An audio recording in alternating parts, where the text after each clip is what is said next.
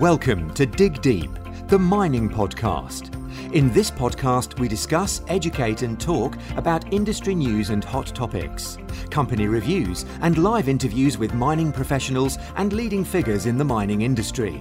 Introducing your host, Rob Tyson, founder and director of Mining International. With a career covering nearly 2 decades, Mining International partners with new and junior miners and larger predominant players in the market. With no further ado, here is your host, Rob Tyson. Hi mining community, welcome again to another episode of the Dig Deep the Mining podcast.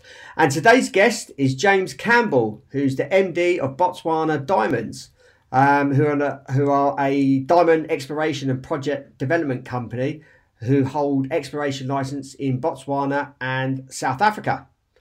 James has spent over 30 years in the diamond industry in a variety of roles, which obviously we'll cover that shortly in this podcast. I'm really interested in doing this podcast, especially with the content and information that James is going to provide around diamonds, because it's a sector that I haven't actually recruited in or know much about, and I'm sure many of our listeners probably won't know too much and probably know little about diamonds. So I think a lot of us are going to learn something from this podcast. So I want to hand over to you. So I want to welcome James Campbell. How you doing, James? Very good, Rob. Lovely to chat to you this afternoon. Yeah, and I'm in the UK and you're in South Africa. Absolutely. September is the only month of spring in South Africa. We go from winter to summer very, very quickly. Right. And I was just saying earlier, obviously I'm in the UK and we just left the summer. But today it seems it's warm as well. I've got my shorts and t-shirt on in September, which generally speaking isn't the month that you would have shorts and t-shirt on, especially in the UK. So yeah. Right, let's kick off with this. I want to understand a little bit more about, obviously, your background from when you sort of graduated, and if you can tell the audience a little bit about how you've developed your career to where you are today. I've then got some questions around the industry, and then we talk about a little bit about Botswana Diamonds before concluding. So if you can tell us a little bit about your background and how you got to where you are today. Robert, actually all started at school. I went to Framlingham College in Suffolk as a boarder. My father was in the Royal Air Force, so he moved around Europe an awful lot. And when I was doing my A-levels of maths, geography and chemistry, the school encouraged you to do a minority subject. So I did a minority subject in geology, and I found that actually more interesting than my 3 A-levels. So following getting my A-levels, I went to the Imperial College of Science and Technology in London and read a degree in mining and exploration geology.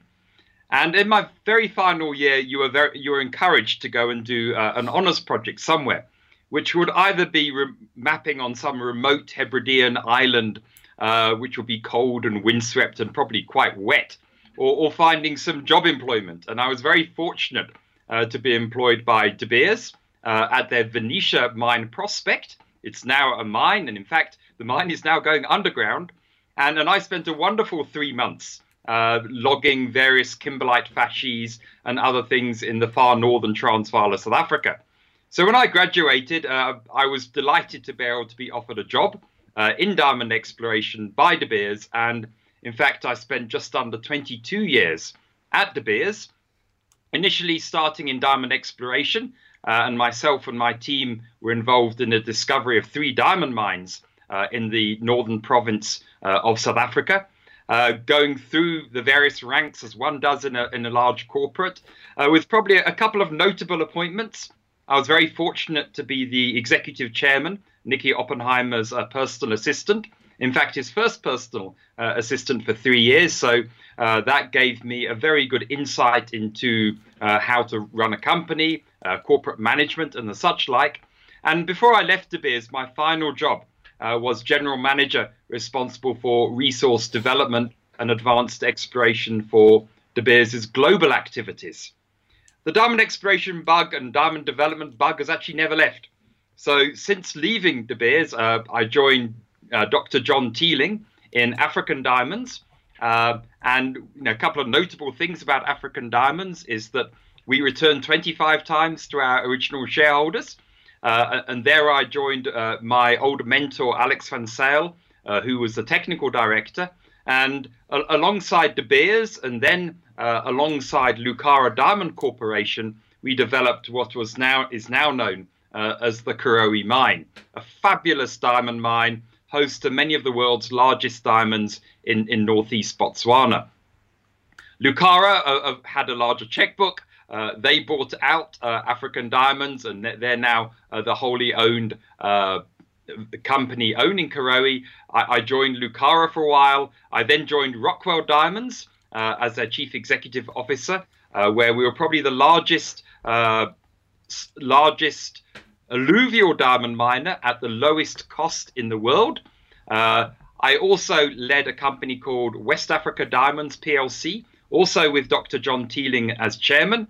And there we did a reverse takeover of Stellar Diamonds. And Stellar Diamonds last year was bought out by Newfield Resources, developing diamond deposits in Sierra Leone and Guinea. After leaving Rockwell Diamonds, I rejoined my old chairman, Dr. John Teeling, into Botswana Diamonds PLC, which is a London AIM and Botswana Stock Exchange listed company with projects in Botswana, South Africa, and Zimbabwe. So that's me. That's you, yeah. It's funny. I was obviously listening to your history and your career, and I thought to myself, you've obviously been in diamonds for over 30 years. Have you at any time, and obviously diamonds must be a passion to you, and mining in diamonds, have you ever thought about any other commodities? Rob, it's a very interesting question. In my spare time, I was chairman of the Joburg Ballet for 15 years, almost 15 years. And that's a non-profit organization. And that's chiefly because my wife was a ballerina and now a ballet teacher. My daughter danced there for a short period of time, is now a ballet teacher. I'm chairman of a leadership development group called Common Purpose. In fact, with its centre actually in the UK. It's a wonderful group whose centrepiece is all around cultural intelligence and leadership beyond authority. Very passionate about that too. And I think I'm coming up for 19 years and 8 months or 9 months as such. I was one of the founding directors. And then during my sojourn with Dr. John Teeling and African Diamonds, we floated a gold company called Swala Resources. That went on to become a company called Concordia Resources. And I think that's now kind of split. And one of them is called Marillion and the other one is called Kaizen, I think, because I still have the shares. But my passion has always been in the exploration and development of diamond deposits, and in particular in Africa, because that's equally my passion. Yeah. So what's about diamonds that you actually like? I think, gosh, that's a very good question, Rob. On an emotional level, I'll answer it first, is that I think diamonds represent all that is good in humanity. It is the ultimate gift of love, the ultimate expression of love. And in itself, it actually has no value whatsoever, but it has huge value in that it does represent that ultimate store of love. Secondly, I don't think there's actually anything more beautiful than a cut polished diamond, especially cut polished diamonds which are flawless or which have a different color attached to it.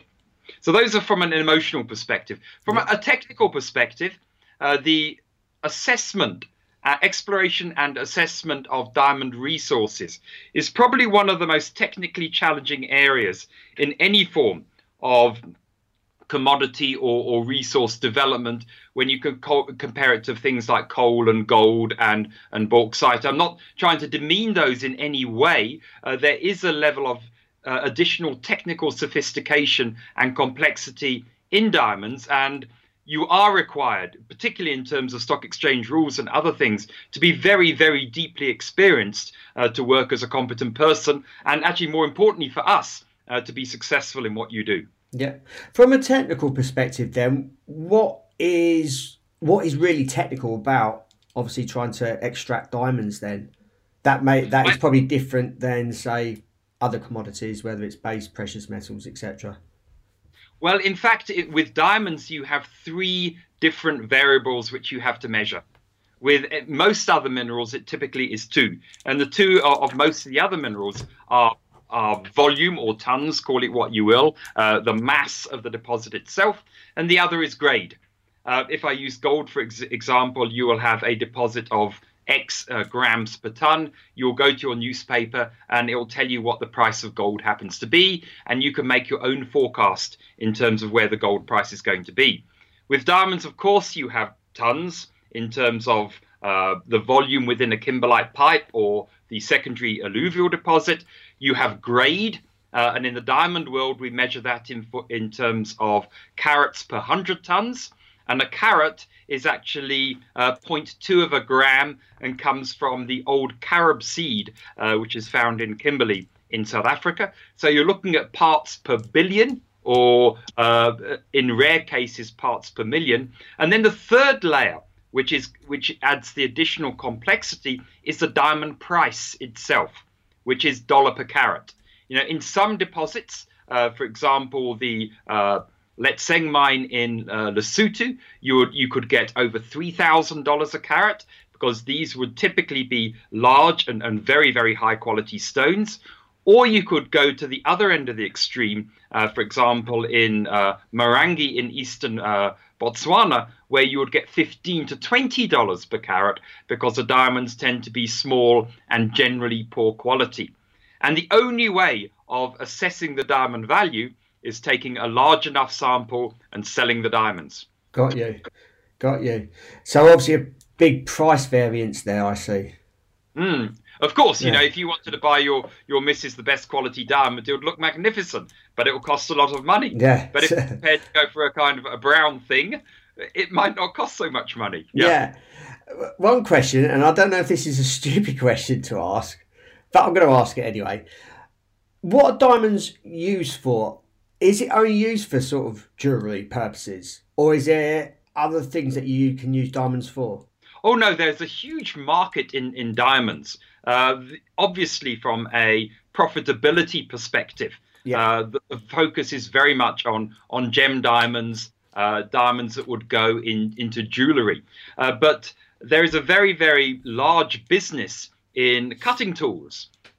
For where you put diamond dust. Typically, these would be synthetic diamonds, whether it be to cut rock, to cut glass. At the bottom of your core drilling rig or your percussion drilling rig, the drill bit would typically be made of synthetic diamonds. And what I have been reading about recently as well is that maybe the next development in conductors for computers would be in diamonds as well. So there are many, many different applications a diamond can have. But in our world, particularly from a natural diamond perspective, and I work only in the natural space, not in the synthetic space, our target market is very, very much so the jewellery space. Yeah, okay, no worries. And I suppose with the supply and demand, how has the supply and demand been for the last 10 years? And what is the future sort of supply and demand likely to be? Do you have sort of big peaks and troughs like other commodities, or is it pretty more consistent, or is it on a different life cycle to, say, some of the other commodities out there? Robert, it's a very, very good question.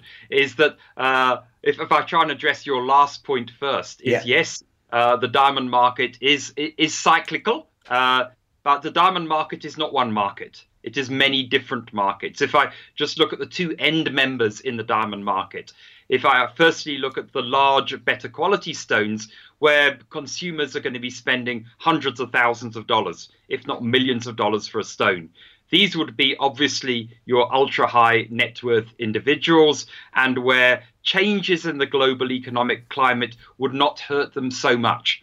So the volatility in those kind of stones is much, much less. Going to the back end of the market, where you're looking at smaller pieces of jewellery, where people are saving up their 3 or 4 months salary for an engagement ring or something like that, that is a lot more volatile. because they would have mortgages to pay for, kids in school, all sorts of different things they would have to pay for. So the pricing in those categories is very volatile. In terms of how it follows the overall market, is diamonds do tend to drop in price very quickly following a global shock, but they do tend to react actually very positively in the exact kind of opposite scenario. I just want to kind of digress a little bit into the market itself now, which has happened over the past year. De Beers launched the Lightbox initiative last year, which was all about manufacturing, selling synthetic diamonds. Up until that point, there was always a business in synthetic diamonds, but it was always on the periphery on the business. But De Beers, putting their name attached to it, has created some tension, competitive tension in the market.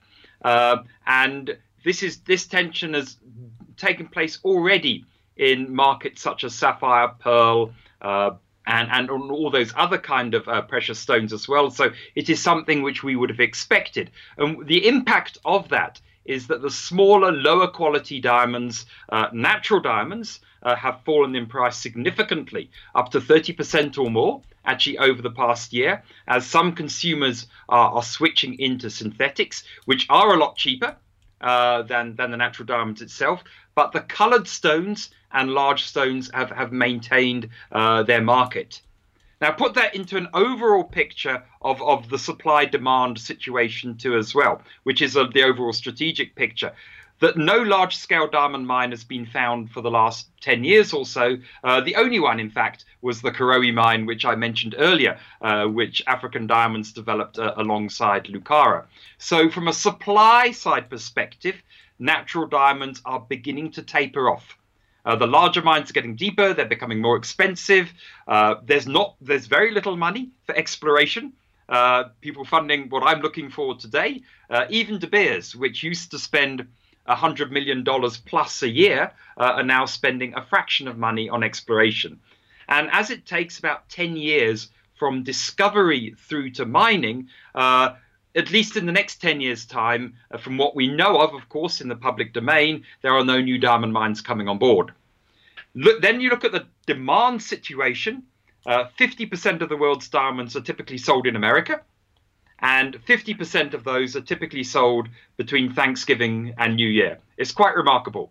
Now, as we all know, the American economy under President Trump has done remarkably well. We can say all sorts of things, but the economy is holding up well, and that's good for us diamond people, because it gives a strong, robust level of diamond demand, but typically at the bottom end of the market.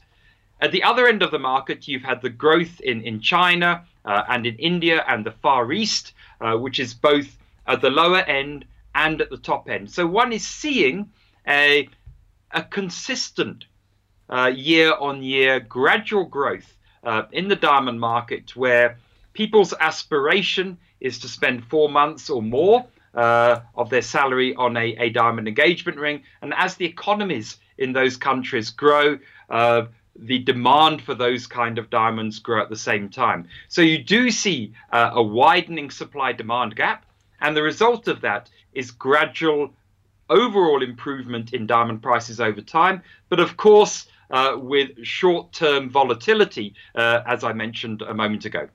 Okay. So would you say the demand for diamonds is down to really the spending power of consumers? Very much so. It is exactly that, because it is seen as a discretionary purchase. You know, we are competing for people a nice car, going on a holiday, a lifestyle experience, etc. And that's why we particularly market that natural is good, natural is better. Why would you want to go and buy a synthetic stone made in an industrial press, which represents love, for goodness sake? It can't be anything further than truth. You want something that was created in the bowels of the earth, 3.5 billion years ago, and you want to know where it came from and all those kind of good things. Yes, so it is a discretionary purchase, absolutely. And the diamond market has to compete with other discretionary purchases too. Yeah. And I want to go back to more of a technical question. What's the difference between sort of mining diamonds and, say, mining gold? The actual, the way that you actually mine mine diamonds. Is there much difference in the way that you go out and mine the product? No, Rob. The difference would be in the processing side. There are open cast diamond mines. Yeah. There are underground diamond mines, and they're basically two kinds of diamond deposit, which will determine how you would mine it. The first kind is called a kimberlite, named after Kimberley in the Northern Cape of South Africa. And essentially, a kimberlite is an extinct volcanic plug, which sampled carbon beneath the diamond stability field, where carbon exists actually as diamonds. There are about 6,000 kimberlites in the world, 600 of which contain diamonds, of which 60 have been or are diamond mines. And when you start, and if it's near the surface, you have a standard open cast operation. And as you get deeper, you would start to look at sub-level caving or block caving, other mining techniques which are used in many, many, many other commodities.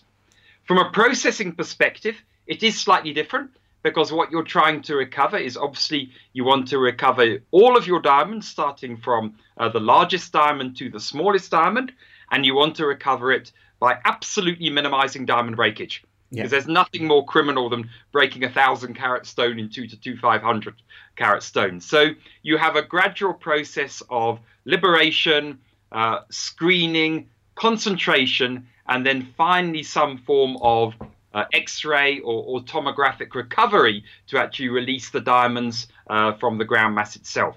What is really quite nice about the diamond processing is there are no chemicals used, and it does have a very low energy footprint too. Okay, that's interesting for some of our obviously technical listeners, obviously mine engineering and processing. So that's interesting to know.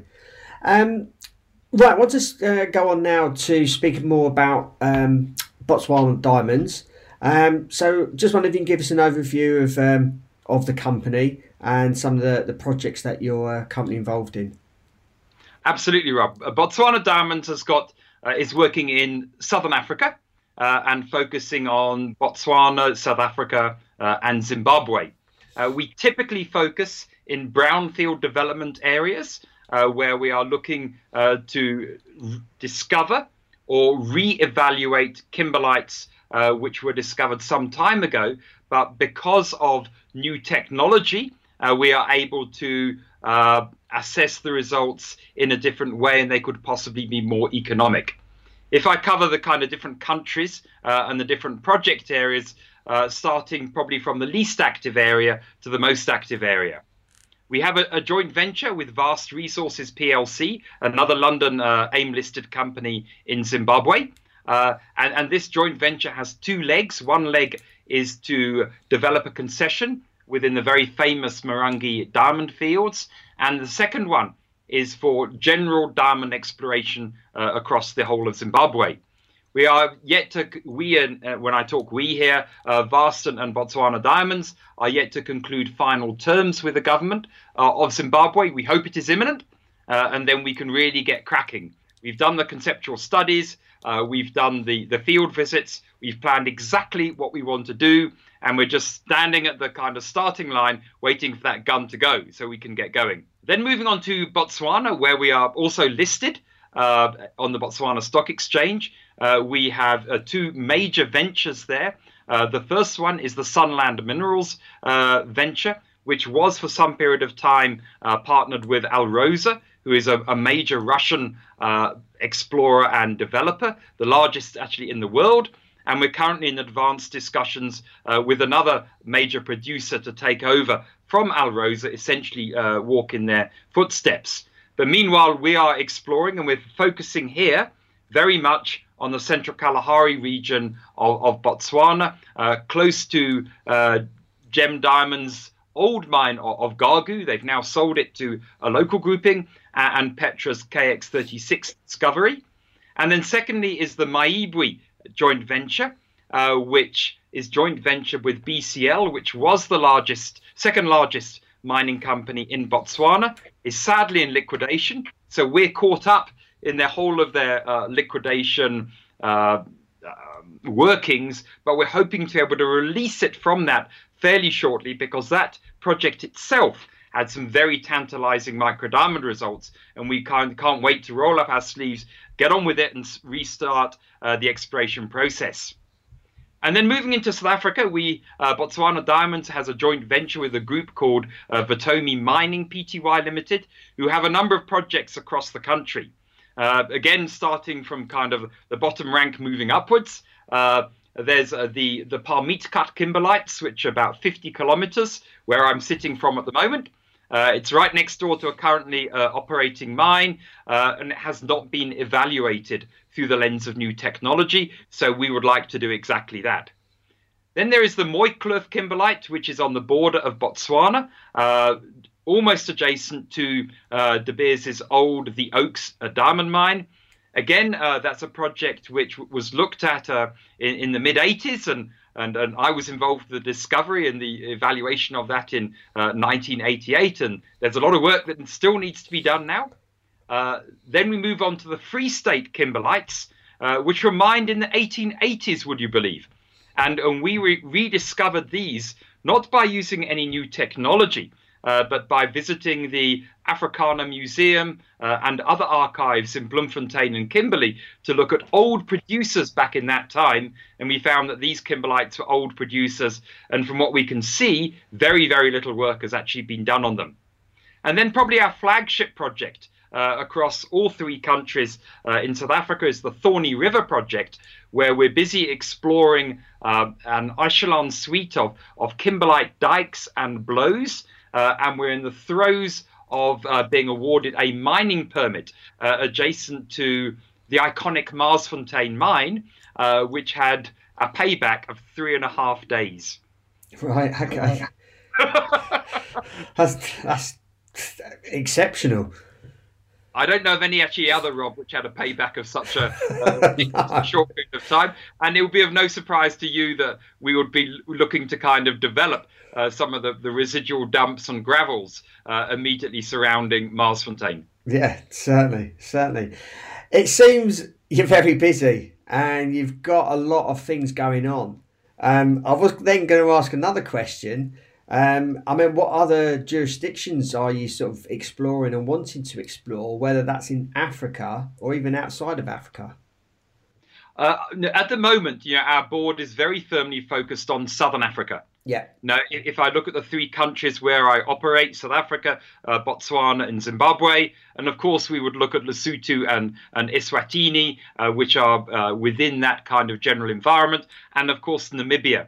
And why that is the case is that these are all relatively short flying distance from where I am in Johannesburg, or a very short flight. Our business model, but maybe if I step back and tell you a little bit about our business model, which will help actually answer it. Our business model is such that I'm the only permanent employee in Botswana Diamonds, and I recruit part-time people, consultants, contractors, call it what you will, as and when projects develop. We don't have an office. We're having this conversation from my home office, so it absolutely minimizes the cost to shareholders. I drive my own four-wheel drive vehicle to these itself. And I feel, and I'm very passionate about this point, that we are looking at high-risk money going into diamond exploration, and it is people's hard-earned money. So the least I can do is to put as high a possible percentage of that directly in the ground, and not have to pay for kind of peripheral issues. And so Southern Africa, one can manage from that particular perspective. But not only that, we also believe, and this is probably the primary reason, that Southern Africa is the most prospective region of the world for new diamond discoveries. And yes, from a political risk perspective, you've got Botswana on the one side. They call it the Switzerland of Africa. Very low political risk, on a par with the best countries in the world. And on the other hand, you have Zimbabwe, which is slowly improving, got a long way to go. And then somewhere in the middle, you've got South Africa, which is also beginning to improve. So we understand the jurisdictions actually very well. And in fact, next week, there is the African Mining Summit in Gaborone. I'm chairing the ministerial session with half a dozen ministers of mines across Africa. So if we were to look anywhere else outside Southern Africa, I would imagine it would be Africa. But having been blessed working with De Beers for so many years, I've worked in nearly all the diamond jurisdictions across the world. Yeah. Okay. So where else in the world, apart from obviously where you are already exploring and involved in projects, is there, I suppose, a higher concentration or a good concentration of diamonds? Well, the two major countries outside of Southern Africa would be Russia and Canada. Okay. Russia is obviously host to Alrosa, which is the first or second largest diamond miner, depending on whether you look at carats or value. Canada has a number of producers. De Beers is a producer. The Mountain Province joint venture is a producer, and they have a very active exploration environment, chiefly because the Toronto Stock Exchange is one of the better stock exchanges to raise money for diamond development. But there are also diamond exploration and development projects in Australia, in India, in South America, particularly Brazil and Venezuela. Then as you go into Africa, north of Southern Africa, the Democratic Republic of Congo and Angola are very big, as is West Africa, Sierra Leone and Guinea. Okay. One question I've just thought of, in terms of recruitment and in terms of growing the industry within diamonds, how hard is it to recruit people for certain roles, especially if you're looking for specialists with diamond experience, if there is only, I suppose, a quite small amount of a few number of players in the industry? I imagine, obviously, as companies grow and as projects grow, you need more and more people. I imagine in terms of recruitment, you have to sort of have a sort of, I suppose, a training system in place where you are bringing people into the industry to specialise in diamonds. I think there may be two answers to that question. Yeah. Like any mining environment, many of the jobs would be commoditized. Now, if you're a finance specialist, IT specialist, HR specialist, especially around those support functions, when you go to the very detailed technical design in particular, yes, the design of a kimberlite diamond mine, the process metallurgy, the geology around those kimberlite diamond mines, you would definitely be challenged to try and find the best people in that work. Having worked in the industry for well over 30 years now, as you mentioned in the introduction, you build up a very, very good network of people who you can call upon to look at specific aspects of the work itself. Yeah, I think overlying that is mines are typically found in very remote areas. So they're areas which sometimes don't have cell phone coverage, for example. They're either very, very hot or very, very cold. You will of course have accommodation, but there might not be nice restaurants, movie places, etc., where you have to go. So you have to pay a premium for people working in remote areas. But the most difficult role actually to find, in my view, is actually a successful diamond explorer. Now, you can get successful diamond geologists who can work on your mine, who are very good at logging the core, interpreting the three-dimensional model, and then supporting the mining engineers and metallurgists in order to mine and then recover the diamonds. But exploration is a very unique skill in that every day is different. And it's not just going in the field, taking samples, looking at the geology. You have to be a ferocious reader of everything that actually happened, going back even 150 years. You have to be a ferocious networker to find out, why did people really leave a project? Because often the publicly reported version will be very different from the privately reported version. And then you have to put that context together with what happened in the past, together with brand new technology, because there's some fascinating stuff going in terms of geophysical and airborne and remote sensing technology, to find that unique pin in a haystack and putting that all together. And so finding people like that who have a track record of doing it is really quite difficult. Yeah, no, I can imagine. And I suppose also what I meant by the question I asked is, if if you've got obviously like mine engineers, for instance, and they obviously when you get into diamonds, it's probably a commodity that you actually stay in for your entire career. So as the workforce gets older, do you have trouble people attracting people into the diamond industry? I think the industry has problems attracting people into itself, the mining industry. Understand, actually more than anything else, because people want to work in cities, they want to work in IT, they want to work in finance, they want to do things a lot quicker than possibly you or I did when we were a little bit younger, and that is the mining is seen as a dirty industry by many. I'll give you an example. I visited my alma mater a few months ago, actually in June. The Imperial College Royal School of Mines. When I graduated there over 30 years ago, it was the premier mining school in the world. Anglo-American De Beers from South Africa went there on the milk round and recruited every single year 5 or 10 mining engineers, geologists, and metallurgists. It is now obviously it's still part of Imperial College, and Imperial College is one of the top 10 universities across Europe, particularly in the science and technology. But the people are not going into industry anymore. They're going in to do environmental stuff, research, etc. I asked, well, how many people actually go and do the kind of stuff that I did, or go onto the mines or something like that? And it's a tiny, tiny handful. Yeah. And that's a reflection on the change in employment patterns across the world. It's a reflection on where Royal School of Mines is at the moment too as well. But it's a reflection on that youngsters don't really want to go and work on mines. That's the bigger problem, I think. Yeah, no, yeah, certainly. I mean, obviously here in the UK, you've obviously got the Imperial College, and also you've got the Campbell School of Mines, and the numbers are dropping each year of people going into a mining related subject. And that's happening all across the world. It's not just happening in the UK with a limited, obviously, mining industry, but it's happening all over the world, and obviously especially in Australia and even Canada. Not too sure about America, but I imagine that would be quite similar. It does have an image issue, and I do ask that on some of these other podcasts that I've produced, and asked that, and there is an image.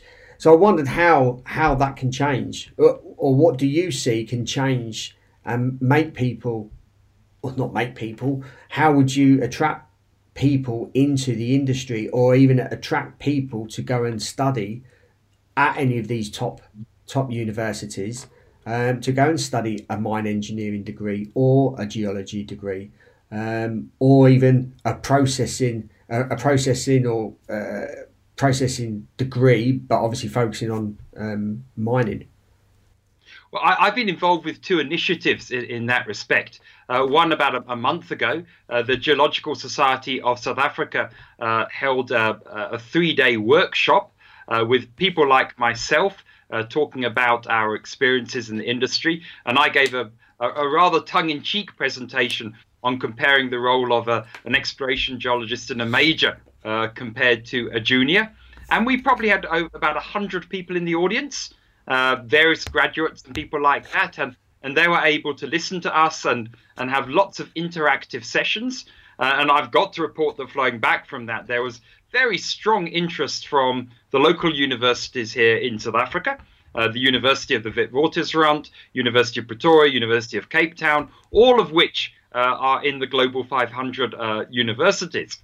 And then earlier this year and 2 years ago, this year hosted by Debswana, the joint venture between the government of Botswana and De Beers, they also had a 2-day workshop with current diamond explorers like myself.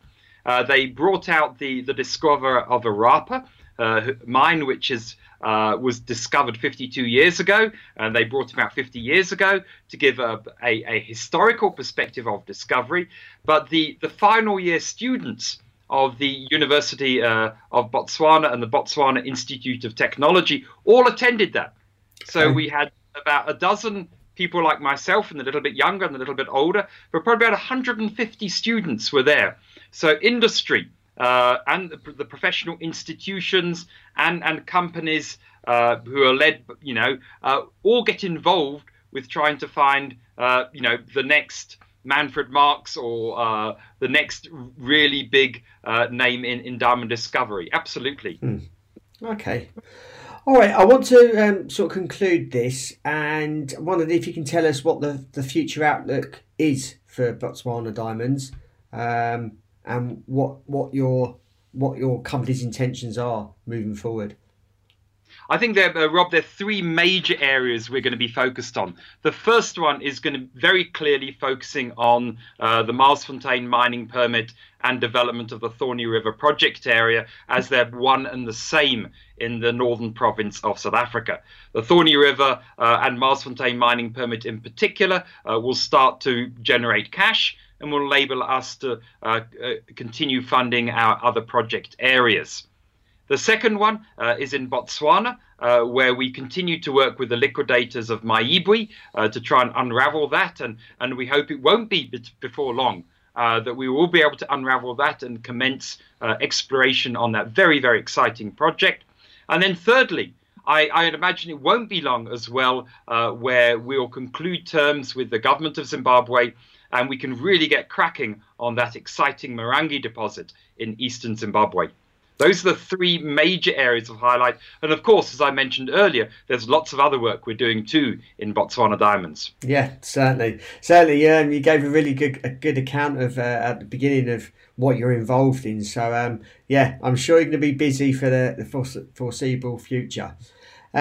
Really, thank you very much, James, for taking the time to do this podcast. I think our listeners would have got a lot of information around, obviously, diamond mining. Because I imagine a lot of them wouldn't have worked on a diamond mine and may not know much about it. So I really appreciate your time in providing that content. If our audience wants to contact you and ask you any questions, how can they go about doing that? Well, my contact details are on our corporate website. My contact details are at the bottom of every press release that we put out, and we typically put out a press release every month to 6 weeks, and I'm very available to chat over the phone or by email. Very happy to do so. Okay. And are you on any social media platforms? I am on Twitter under the handle Botswana Diamond. We have a Facebook page, Botswana Diamonds. We have a YouTube site, and look for the Botswana Diamonds playlist. We're also on LinkedIn under the Botswana Diamond banner too as well. Yes, Rob, it's a very interesting point that, if I don't put things on social media, it doesn't happen. Yeah. So you'll find this week, for example, I've spent 3 days on our Thorny River and Marsfontein mining permit area, and you'll see, I hope, lots of interesting photographs and commentary on all of that social media in terms of what we are doing. Yeah, and before we started this podcast, you did actually mention that you've done quite a few podcasts, probably as many as I've actually done myself. So again, I suppose people can search for some podcasts that you've done over the past couple of years. So again, I imagine you can probably Google that, or do you know what platforms your podcast could be on? Well, because obviously costs is a very important part to us, there is a podcast playlist under my overall playlist in YouTube. Okay, so yeah, feel free. I've converted them all into kind of video files, which you can for YouTube, and they're all filed under podcasts under my name as well. You can see the Botswana Diamond ones. You can see even my other companies like the Joburg Ballet, Common Purpose, African Diamonds, Sheffer Gems, which I'm a non-executive director of. I'm very particular in terms of making sure I file history so people can actually see what's happened, what I've said previously, and what I'm saying now. Yeah. You're certainly ahead of the game with the social media, it seems. I think I need to take some notes from you. Alternatively, obviously, that anyone that's got wants to ask James any questions, alternatively, you can obviously email myself, which is rob@mining-international.org. Thank you for listening. Hope you enjoyed the podcast. I do encourage guys that are subscribed and listening to share this podcast amongst their colleagues and friends that are in the mining industry. This is a free podcast, and how we can grow this is through word of mouth. So appreciate if you can get them to subscribe. Like I said, it is free, and share some of the posts that I do advertise this podcast on, which is mainly on LinkedIn and Facebook. Because this obviously the podcast provides a wealth of information and content from industry experts like James, to obviously help and grow a mining professional in terms of your career and catch some of the latest news in the world of mining. So yeah, really appreciate you guys that do subscribe, but appreciate if you can spread the word as well. So until next time, happy mining. Thanks for listening to Dig Deep, the mining podcast. If there are any topics you want discussed or questions you want to ask any guests, then you can email us at rob@mining-international.org. Or you can follow Rob and Mining International on LinkedIn, Facebook, Twitter and YouTube for more content and to have your questions answered. Until next time, happy mining.